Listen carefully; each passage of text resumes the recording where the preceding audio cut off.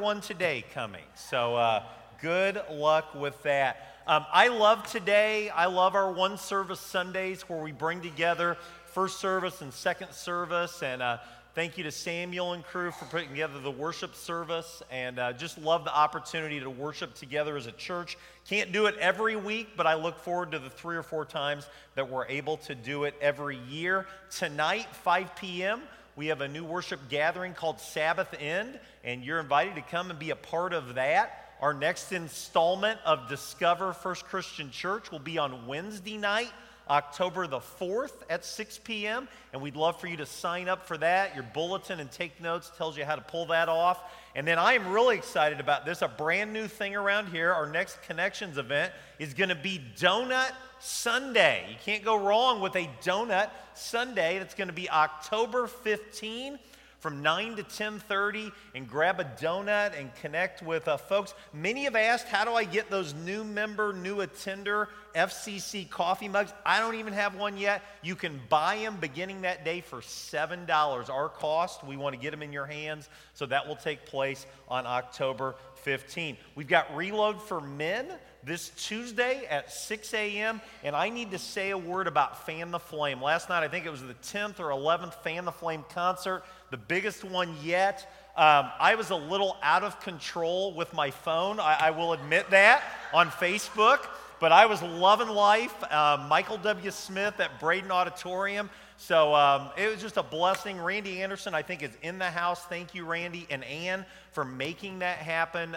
Just absolutely loved the evening. And I looked around, and I was one of the younger people there. So it just reminds me that I'm getting old.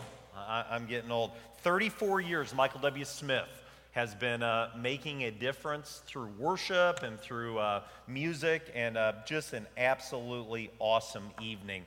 Well, we're in week 3 of our 4-week Tell Me More series, and I know we've got some visitors that are here today just because of Apple and Pork, and we're really glad that you're here. We're glad that you're worshiping with us. Many of you are from out of state. We are part of about a 20-church effort to try to tackle some of the tough topics that people have about the faith. And the first week we looked at what happens after I die. And the 2 big takeaways from week 1 were we need to put our house in order. We need to help our family because we're all going to die someday. And some of us, sadly, it's probably going to happen this year. So have those conversations, reconcile those relationships, put together a funeral file, help your family. But the most important thing that you can do, we learned in week 1, is to put your spiritual house in order. That's number 1. And that's the most important thing. You don't even have to hear that sermon to walk away and say, I really need to get right with Jesus if you're not there. So that was week 1. Last week we tackled the idea, why do people do bad things? Why is there evil in the world? And even here in Central Illinois, you can just pick up the newspaper and you see just awful things happening. And you say, why is that happening? And the answer is really simple: sin. It wasn't God's original plan. God didn't want it to play out like that. But the answer to the answer is Jesus. Jesus is the only answer that makes any sense. How do we overcome that negativity? Well, this week, as you saw from the bumper video, is the idea, why are Christians hypocrites? And so we've continued the man on the street interviews from about 6 weeks ago at the Decatur celebration. I thought about cutting it this week. Samuel said, no, we need to show it. So check out these man on the street interviews. Why are Christians hypocrites?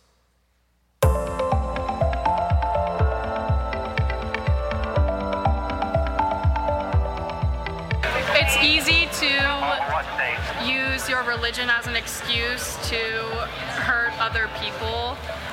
I think they're trying to convince themselves that they're a good person, when in reality they're doing the same things that everyone else is doing.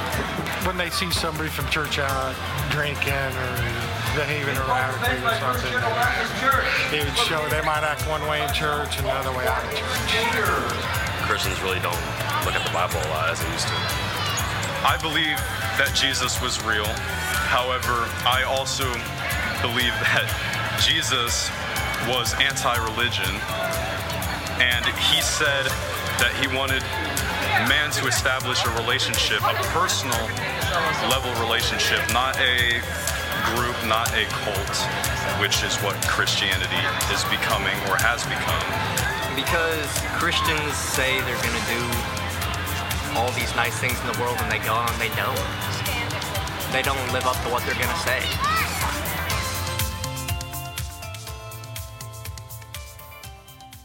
So what's the problem? The problem is this: Christians are hypocrites. And I want to stand before you today and I want to just confess, I'm a hypocrite. And if you're a Christian and you're being honest with yourself, you're a hypocrite as well. And that's not a good thing and we shouldn't celebrate it. But the reality is we're trying to be like Jesus. Man, I miss the mark all the time. I wish it wasn't the case. But that's the case. So what is a hypocrite? By the way, we do have our grade schoolers and some of our preschoolers that are with us today. So welcome. We're glad that you're here today. Let me give you a dictionary definition of what a hypocrite is. Merriam-Webster's dictionary would say that a hypocrite is someone who puts on a false appearance of virtue or religion. And a hypocrite could be somebody who acts in contradiction to his stated beliefs or feelings. So one way that I might be a hypocrite is I might stand before you and say that, Jesus wants me to love one another. We read the scripture for communion. Greater love has no one than this. He lays down his life for his friends. You are my friends if you do what I command. And then I leave here and I go to Apple and Pork and I'm yelling at people left and right because they're cutting me off here and I'm not going to get my pulled pork sandwich quick enough because somebody cut in line and I'm mean. That would be being a hypocrite. And sadly in my life, probably more than likely in your life, there's times that you've left your house with the greatest of intentions, and before you knew it, it went south in a hurry. Maybe that drive to work just did you in. I was trying to get from O'Hare Airport in Chicago back to Clinton for Rooted a couple weeks ago on a Monday night, and I'm telling you, if I lived in Chicago, I think I would die of a heart attack. The traffic was killing me. I'm screaming at truckers that I don't even know. Why are you in the left lane? And I had to just chill out and realize I'm screaming at people I don't know because I'm trying to hurry back and get to a discipleship gathering. Hypocrisy. Why are Christians hypocrites? I'm going to rattle through this pretty quickly. This is not an exhaustive list, but I think one reason that hypocrites are Christians is because sin is fun. We talked about that last week. Sin is enjoyable. If it wasn't, we wouldn't have an issue with it, even for followers of Jesus. Christians are hypocrites because culture promotes priorities that are in direct conflict with Christianity. Now, that's not the mean preacher pounding the pulpit. That's just a reality. Culture promotes priorities that are in conflict with Christianity. I think a huge one is spiritual complacency, especially those of us that have been around Jesus for a really long time, decades. We've been around Jesus a really long time. And we forget that the battle's ongoing. It's every day. And I shared it earlier, but I think the number one reason that Christians are hypocrites is because we're trying to be like Jesus. And he was perfect. He was without sin. And so we have set a goal I can't achieve on this side of eternity. Now, should we give up and throw in the towel? Absolutely not. We will miss the mark. And so at this point, maybe you say, well, if every Christian is a hypocrite in one way or another, is it really that big of a deal? Is it really something we need to even worry about? Can we just have another sermon on love or grace or forgiveness? And the answer is yes, we're going to have that sermon next week. But let's look at first what Jesus had to say about hypocrisy. Jesus had a ton to say about hypocrisy. I've grabbed two scriptures from the book of Matthew. One's a parable. One is Jesus, he didn't get his coffee that morning, and he is fired up in Matthew 23. Let's start with Matthew chapter 21, Jesus and the parable of the two sons. Short parable. Verse 28. It says, "What do you think? There was a man who had two sons. He went to the first and he said, 'Son, go and work today in the vineyard.' The son answered, 'I will not go.' But later he changed his mind and he went. Then the father went to the second son, and he said the same thing. The second son answered, I will, sir, but then he didn't go. Which of the two did what his father wanted? Well, the first, they answered. Then Jesus said to them, some of the harshest words in Scripture. I tell you the truth. He's speaking to religious leaders. He's speaking to people that seemingly have it all put together. It looks kind of like you and me at times in our lives. Here's what he said. I tell you the truth, the tax collectors and the prostitutes are entering the kingdom of God ahead of you. John came to you to show you the way of righteousness. You did not believe him, but the tax collectors and the prostitutes did. And even after you saw this, you did not repent and believe him. So what's Jesus saying here? Jesus is saying simply, talk is cheap. Talk is cheap, bottom line. It's easy to talk a good game. That's a huge challenge for the world in which we live. I hear it all the time. Christians talk a good game at 9:30 on Sunday. You ought to see them at 9:30 on Monday. You ought to see them at the restaurant following church on Sunday morning. And so verse 31 is kind of that key verse. I tell you the truth, the tax collectors, the prostitutes are entering the kingdom of God ahead of you. Talk is cheap. So Jesus says we got to have more than just talk. Flip over to Matthew chapter 23 if you have your Bible open. And because it is a youth Sunday and because we do have a lot of youngsters with us today, I'm not going to read this chapter, but you should read this chapter. But let me give you the big idea from Matthew chapter 23. It's a tough chapter to digest. And here's the key phrase that you're going to see in Matthew chapter 23. Woe to you. And again, he's given it to the religious leaders of the day. He's given it to the people that have been to seminary. He's given it to the people, many of them have memorized parts of the Torah, the law. They've got it all figured out in their minds. And he is on a roll. The one verse I want to hone in on is verse 28. Here's what verse 28 says. Let's put it up on the screen. In the same way, on the outside, you appear to people as righteous, but on the inside, you're full of hypocrisy and wickedness. He says on the outside you got it all put together, but on the inside, not so much. Hypocrisy and wickedness. He said it's not acceptable. And at this point when we read Matthew chapter 23, I would draw this conclusion. It's no wonder they killed him. It's no wonder they crucified him. Harsh words for lifelong God-fearers. People who woke up every day and looked in the mirror and said, wow, you're something special. And he says, woe to you. What's on the outside isn't enough. It's all about what's on the inside.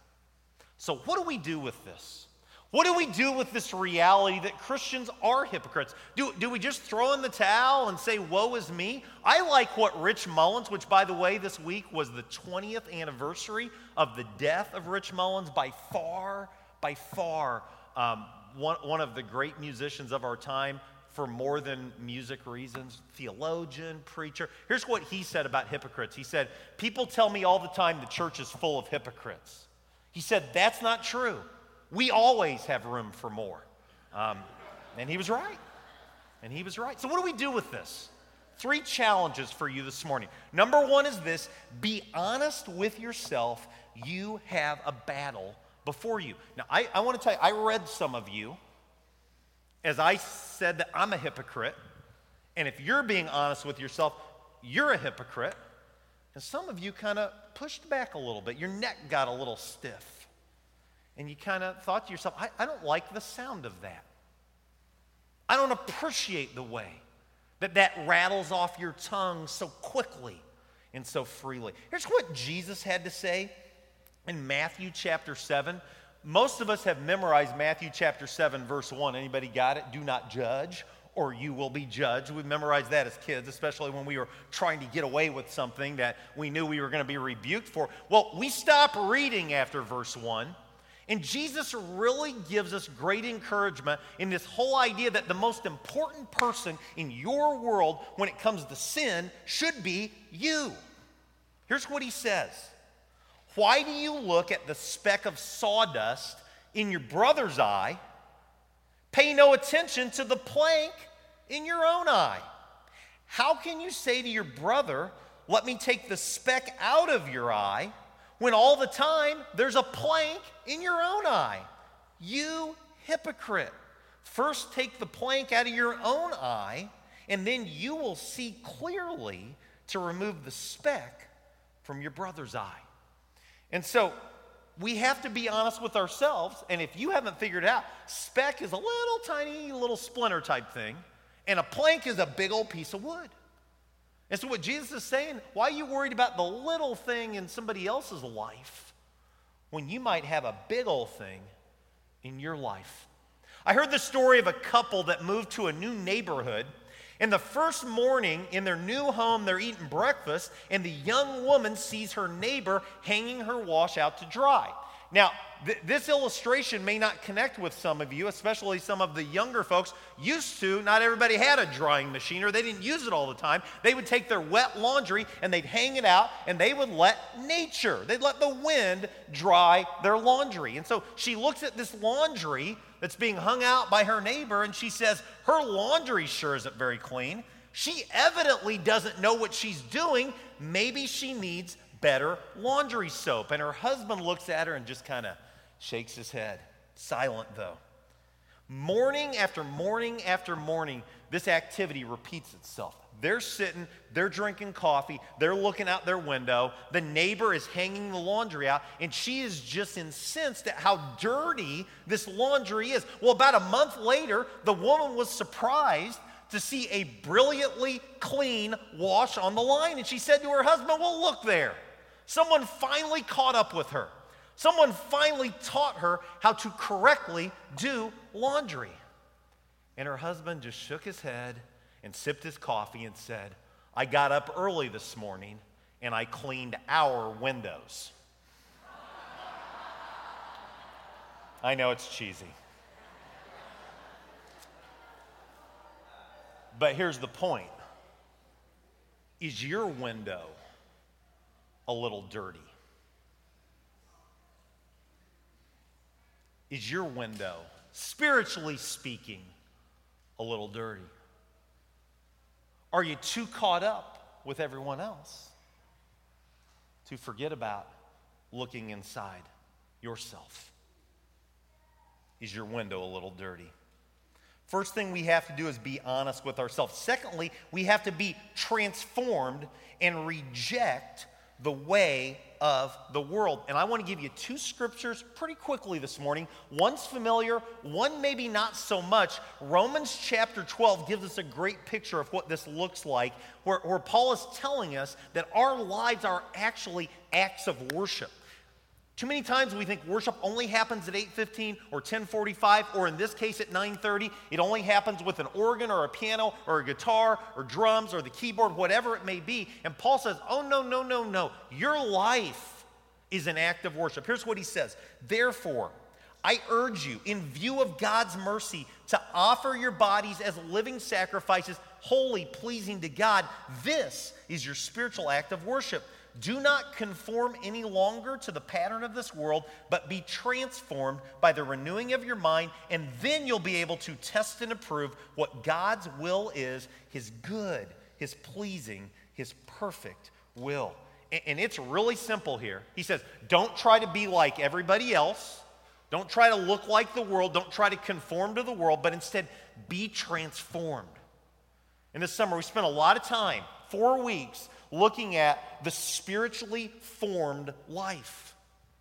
It's an intentional way to try to look more like Jesus and less like everyone else. Flip over real quickly to Ephesians chapter 5.